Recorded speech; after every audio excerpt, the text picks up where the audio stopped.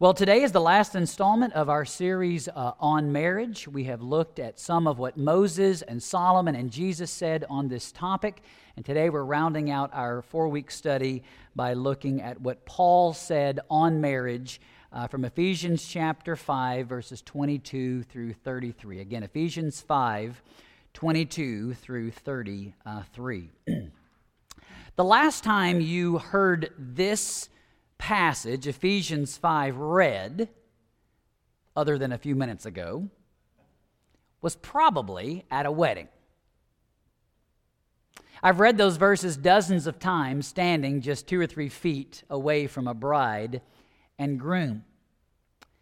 And because we associate this text so much with weddings, it seems to me that it's very easy to approach this text apart from its context.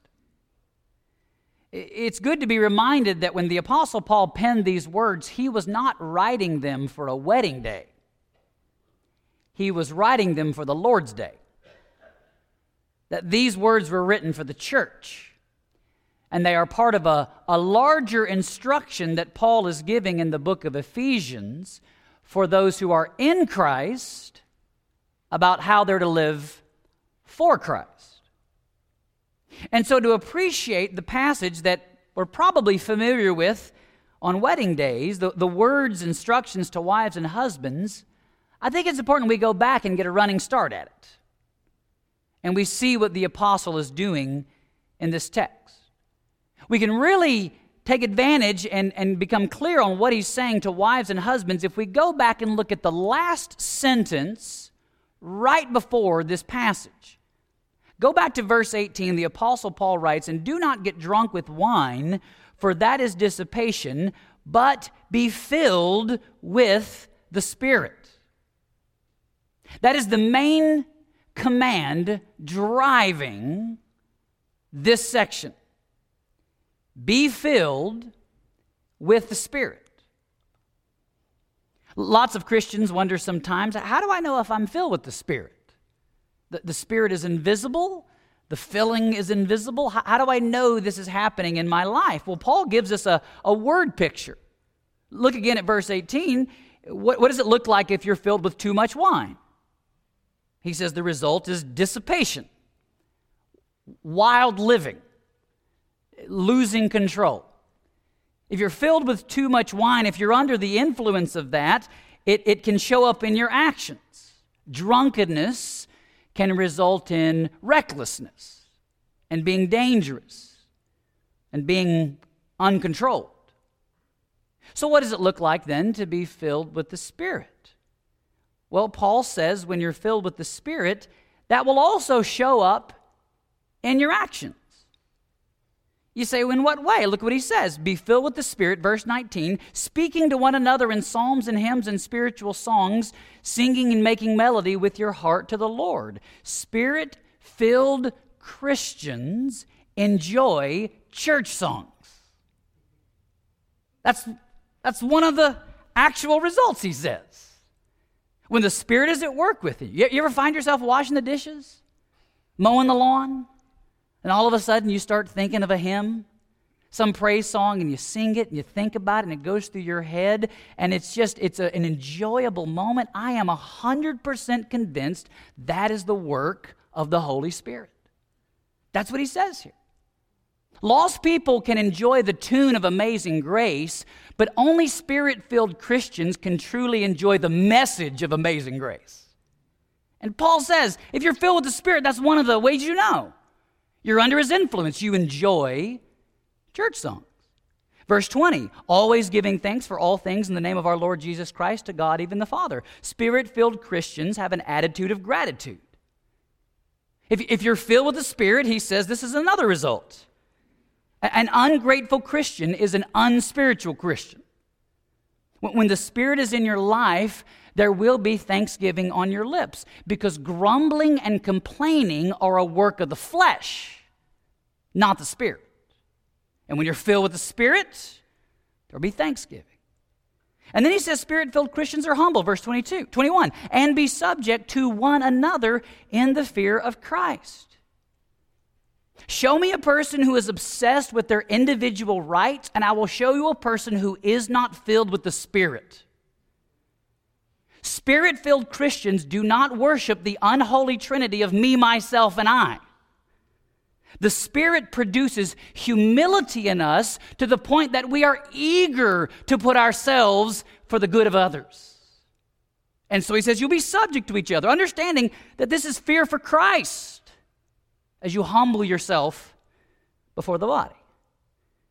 So if you're filled with drunkenness, it'll show up in your actions, wildness. And if you're filled with the Spirit, it will also show up in your actions. So now in verse 22, Paul turns his attention from the Spirit's work in the church to the Spirit's work in the home.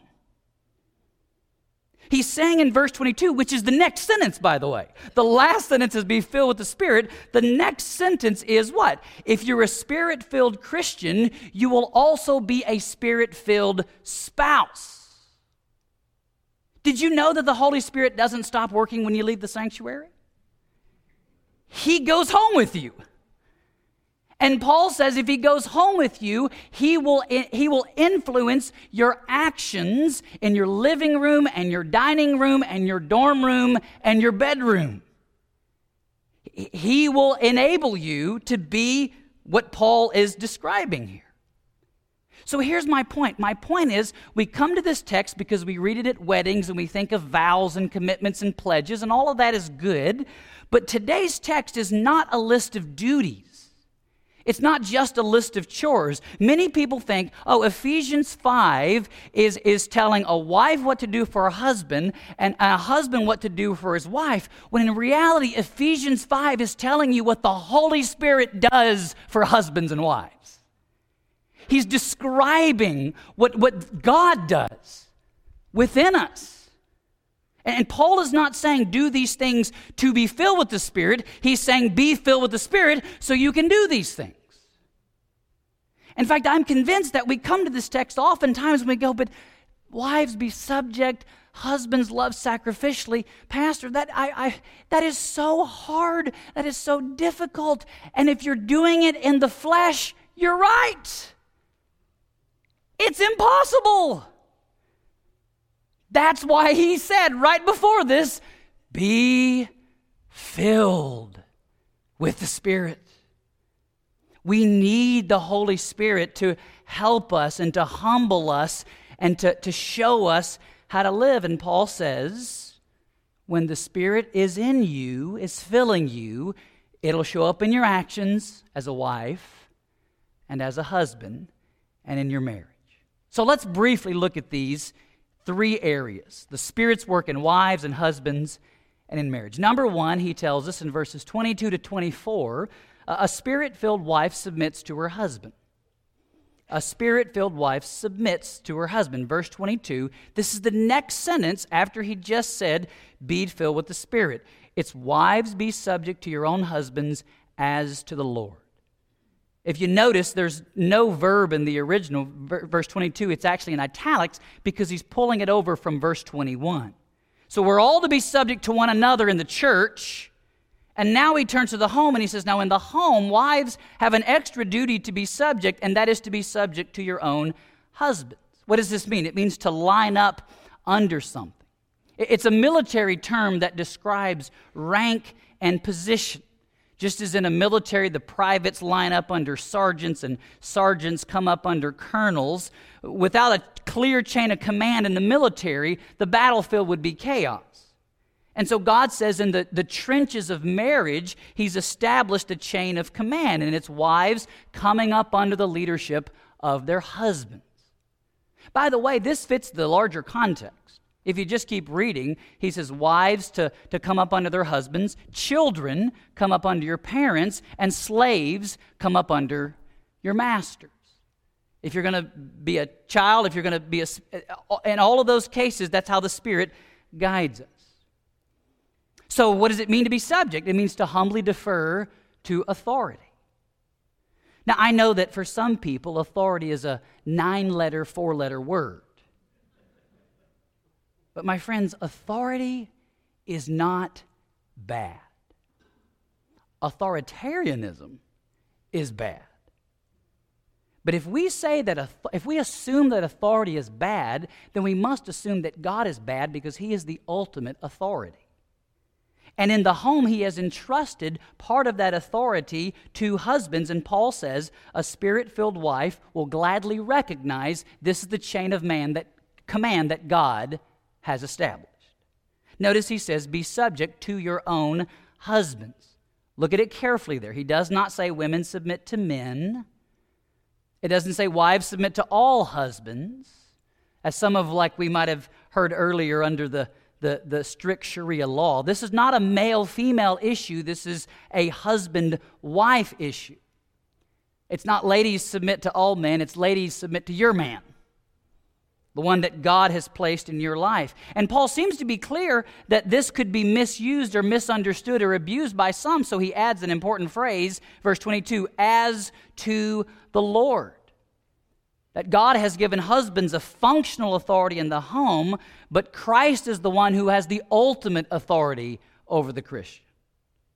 And by the way, ladies, this is a challenge to your motivation. Think about this. This is not some Disney fantasy where you look at your husband with big doleful eyes because he's, some larger-than-life mythological, Prince Charming that does everything perfect. Paul is not saying here that you do this because your husband is the most important thing in the world. Paul says do this because Christ is the most important thing in the world. It's a matter of understanding what Christ is expecting of those that are following Him. And so why is she to do this? Verse 23, because the husband is the head of the wife, as Christ also is the head of the church, He Himself being the Savior of the body. At the private high school that I went to, the guy in charge, we didn't call him the principal, we called him the headmaster, right? What is the headmaster? That was the person that led the school. Well, who leads the church? Paul is quite clear, Christ does. And in a marriage, who leads the wife? He's quite clear, the husband does. In fact, you can just use Paul's own analogy here. If you think about the human body, what's in charge of the rest of your body? It's your head. Right? Your head's the thing that guides your arms and feet and legs and tells them, it gives direction and guidance to all of them. Your spleen's not the thing in charge. By the way, I don't know if your spleen is over here or where it's at. Wherever it is, it's not the thing in charge, right? God has designed the body so that the head is in charge. And the organs don't rebel going, no, we want to be. The organs go, okay, that's how God made it. And it functions accordingly, and the head listens to the body parts when they ache and hurt, and it makes decisions based on that and puts all of that into consideration. And so he says here, likewise in the home, God has established an order, just as Christ is over the church, so too the husband is the head of his wife. So to what extent is that? Well, that's verse 24. As the church is subject to Christ, so also wives ought to be to their husbands in everything. So where do we draw this line? Notice that last phrase there, in everything.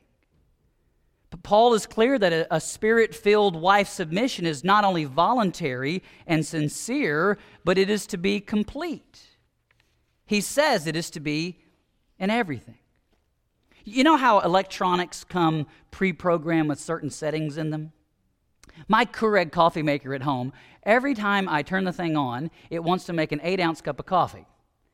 I want a 10-ounce cup of coffee. And every day, for years, I have to beep, beep, beep, beep, beep, and go in and tell the thing. It's got this screen, and I have to tell it what I want. Because why? That setting is hardwired into it for 8 ounces.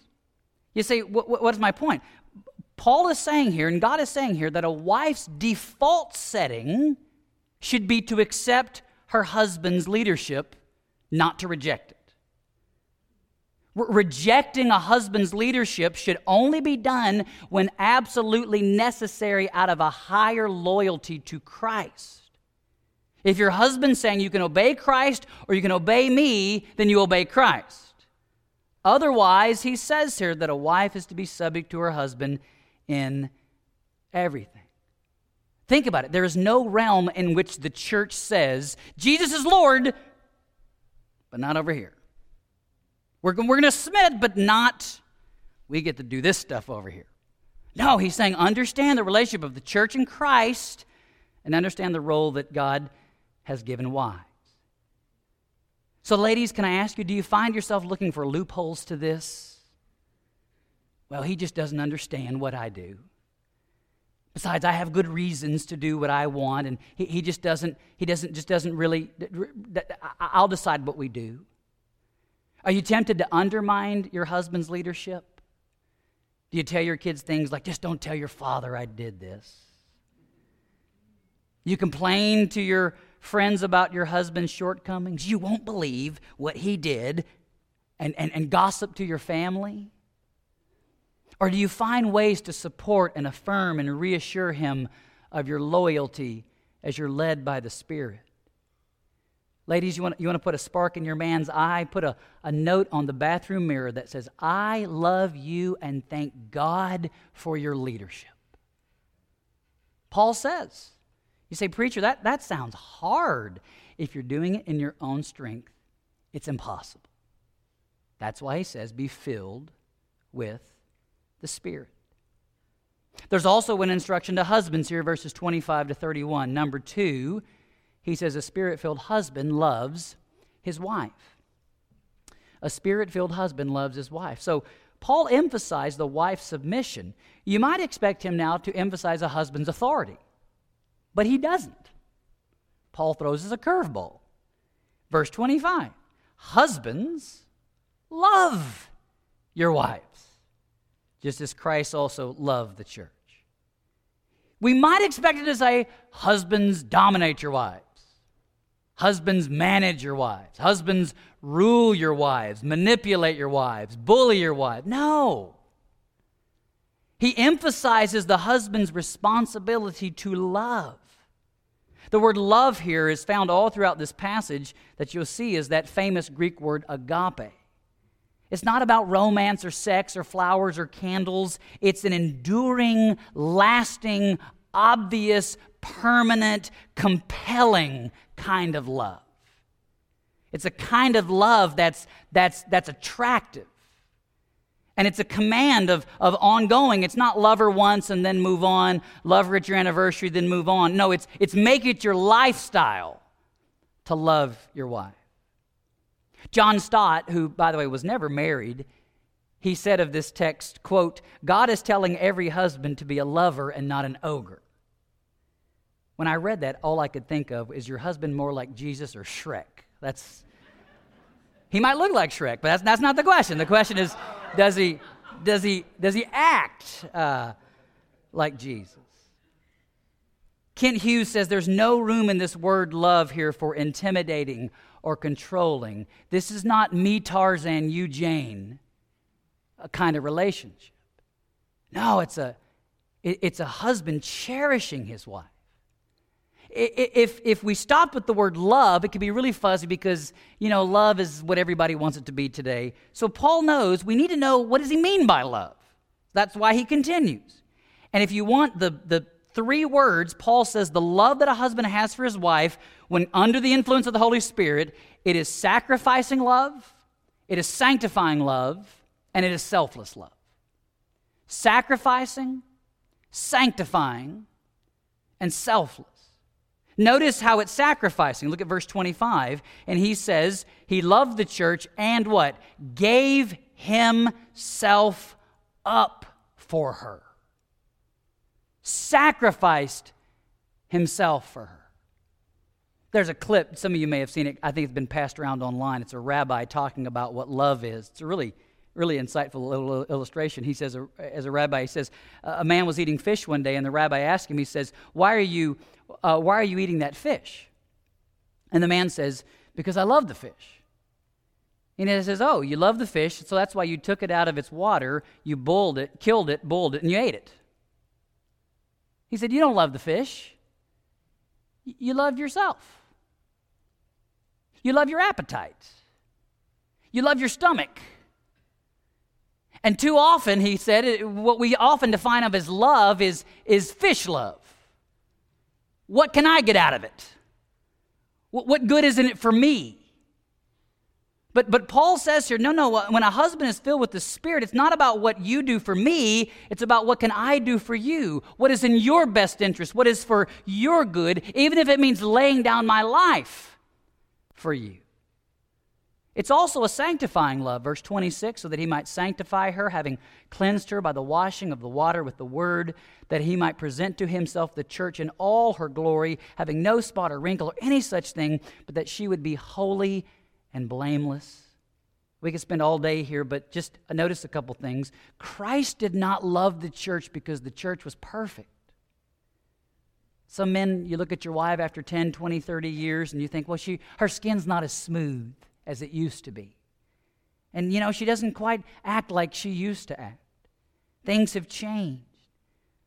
Christ saw the church with her spots and her wrinkles, and he loved her. And he loved her with such a love. Notice that he has dedicated himself so that despite her spots and wrinkles, he's going to bring her along to the point that what? She is in all of her glory and that she will be holy and blameless. In other words, Paul says the church is better off because of Christ's love.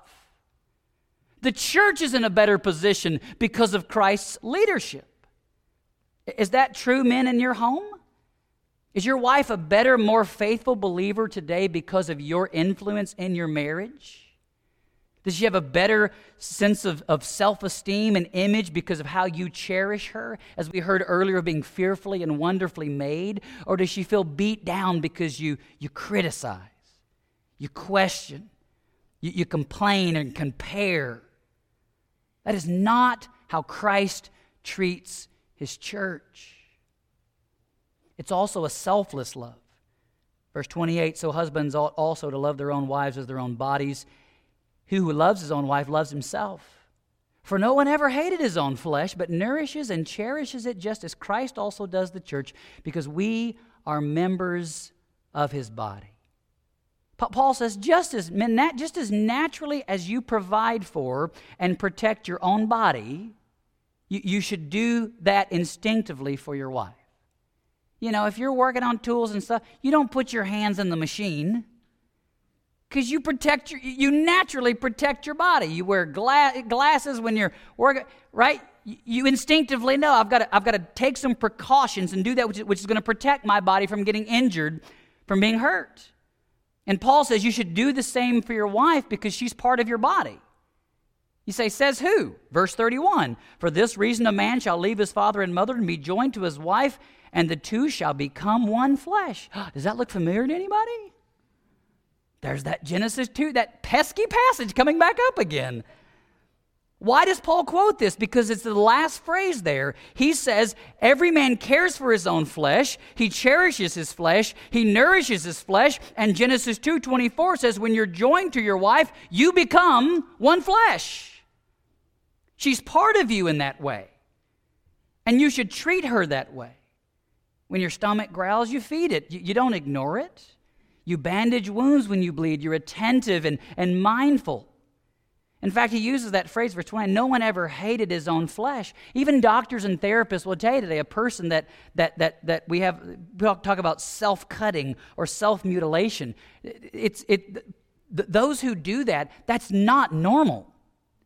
There's something desperately wrong, psychologically, mentally, emotionally, whatever it might be. There's something off. And likewise, a man that would hurt his own flesh, and or that being his wife, there's something wrong.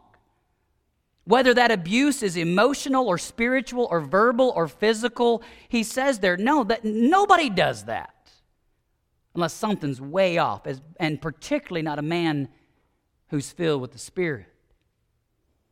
By the way, men, can I remind you, providing for your wife is more than just having a 9-to-5 job, and protecting your wife is more than just owning a shotgun. Do you provide her with affirmation? Do you lead her in prayer? Do you sacrifice for her and to build her up with gentleness and warmth and care? Do you use your arms and your strength to shelter her or to intimidate her? Listen, as I was thinking about this passage, it dawned on me, the church is never afraid of Christ. And shame on any husband who would leave his wife afraid and fearful and intimidate and bully. That is not the way of Christ. One of the best pictures that we have is what Christ did for the church on his last night before going to the cross. What did he do? He put on a towel and he got down on his knees and he washed the disciples' feet. My friends, when Jesus did that, when he washed the feet of the disciples, that did not take away from his authority. That only solidified his authority. It only confirmed. And in seeing that, the church said, if you're going to serve in that way, then we'll follow you. If you're going to sacrifice in that way and show us that, and he says, I've left you an example to do likewise. So a spirit-filled wife submits as the church does to Christ, and a spirit-filled husband loves as Christ does to the church. One last thought in the closing verses here, number 3.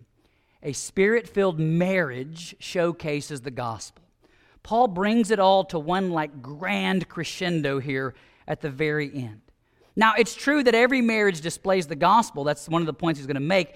But I think if you follow Paul's logic, he's saying here that a spirit-filled marriage where there is a submissive husband and submissive wife and a loving husband, that is the clearest example of the gospel.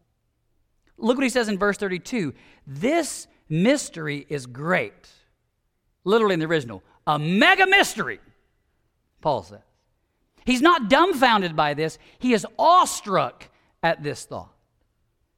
When Paul speaks of a mystery in the book of Ephesians, it's some secret that God finally told us. It's something that human beings couldn't figure out on our own, but we kind of knew it was there, but we couldn't figure it out until God eventually took the time to explain it. And Paul says here that this is a great mystery that has a profound implications.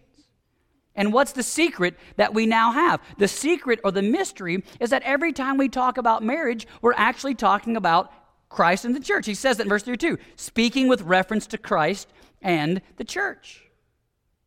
Paul is not saying that marriage is a mystery. I think Paul is saying the idea that marriage is illustrating Christ's relationship to the church, that was a secret. And nobody saw it coming. Maybe this is not insightful, but it struck me as insightful. So you be the judge. What did Paul just quote in verse 31? Genesis 2:24. This is day 6 of creation. There's no serpent, there's no fall, there's no temptation, there's no sin.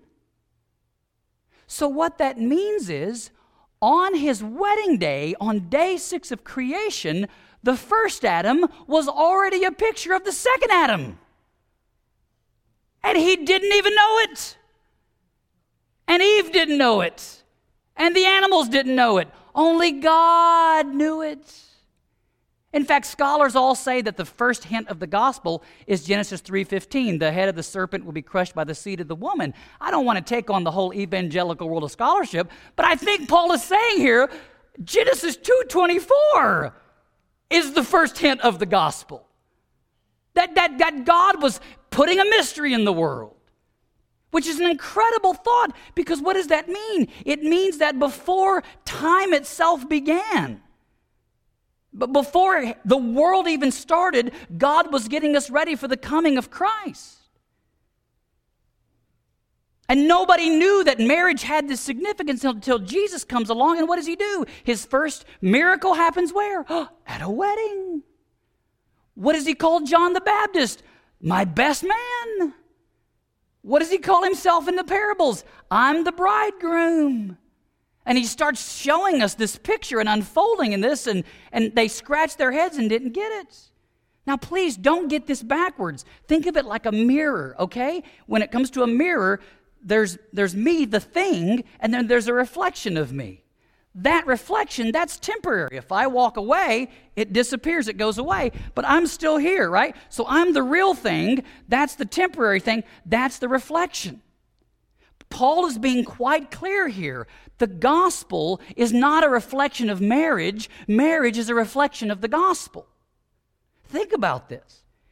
We sometimes seem to think that in creation, God made marriage and went, that was a pretty good idea. Maybe I should do something now to make marriage seem even cooler. Oh, I'll send my son to die for sinners. No. Paul said it was the opposite. That in eternity past, God determined that he would send his son to get sinners, to die for them, to sacrifice for them, to bleed for them. And he would bring out the sinners from all parts of the world, and they would come to him through his death and resurrection. And through his death and resurrection, they would have a joyful, satisfying, loving, permanent relationship. And God says, I've got to figure out a way to show the world what that amazing thing's going to be. Oh, I got it. I'll create marriage. The gospel is the thing. Marriage is the reflection of the thing. So what Paul is saying here, and here's the challenge. For many of us, our view of marriage is simply too small. For some of us, we think, okay, the goal of marriage, get married, have kids, picket fence, 2.5 children, 2-car garage, nice this, make the money, retire, move to Florida. Whoo, did it. And Paul, now listen, all of those things can be blessings of marriage. They can be benefits that we absolutely enjoy in every sense and in every way. But listen to me, Paul is making it abundantly clear here. Those things are not the goal. Those things are not the purpose. Your marriage exists to testify to the gospel of Christ. This is why I'm convinced, if you think of verse 32 deeply, this is why our marriages, they don't need less theology, they need more to be richer. You say, what do you mean by that? Here, I'm tell you what I mean. Men, you want to be a good husband? I am all for couples reading books on marriages, communication, finances, whatever you got to. By all means, do that stuff. But listen, you want to be a good husband? Go read John Stott's book, The Cross of Christ, or some book like that, and meditate deeply on Christ's early mornings and late nights, bathing the church in prayer. Think of all the miracles that he did and the long hours that he gave himself to heal the sick, when only 1 in 10 would even thank him for the work that he did. When he gave himself with bleeding from his own scalp as if sweats, and giving his hands willingly to go to the cross, and the agony and the pain and the sacrifice that he did, even when the church didn't understand, when the disciples didn't understand. And look at what he did in pouring out his life for the good of the church, and then you'll know what it means to be a husband. To be a husband, you need to fix your eyes on Jesus, who for the joy set before him endured the cross and despising the shame. Consider him who endured hostility from sinners and kept entrusting himself to God, so that you do not grow weary and lose heart. And ladies, you want to be a better wife? Go. I got one here. Go get a hymn book. And listen to how the church talks about Christ. What do we sing? Wherever he leads, I'll go. Wherever he leads, I'll follow my Christ who loves me so. What else do we sing? Leaning on the everlasting arms. What is it talking about in the song? I have blessedness, I have peace, safe and secure from all alarms. Men, you know what your wife wants? There it is right there. To be safe and secure and protected and cared for. And the church says to Jesus every Sunday, we trust you. And when we do this, church family, we're not saying, look at how awesome our marriages are. We're saying, look at how awesome the gospel is. And so with that grand thought in place, Paul brings us to the close of our series and the passage, verse 33. Nevertheless, each individual among you is to love his own wife, even as himself. And the wife must see to it that she respects her husband. So if you want to be the best example of the gospel that you can possibly be, listen, men, be a Christ-like husband. Ladies, be a church-like wife. You say, Pastor, I hear what you're saying, but that is hard. It is hard.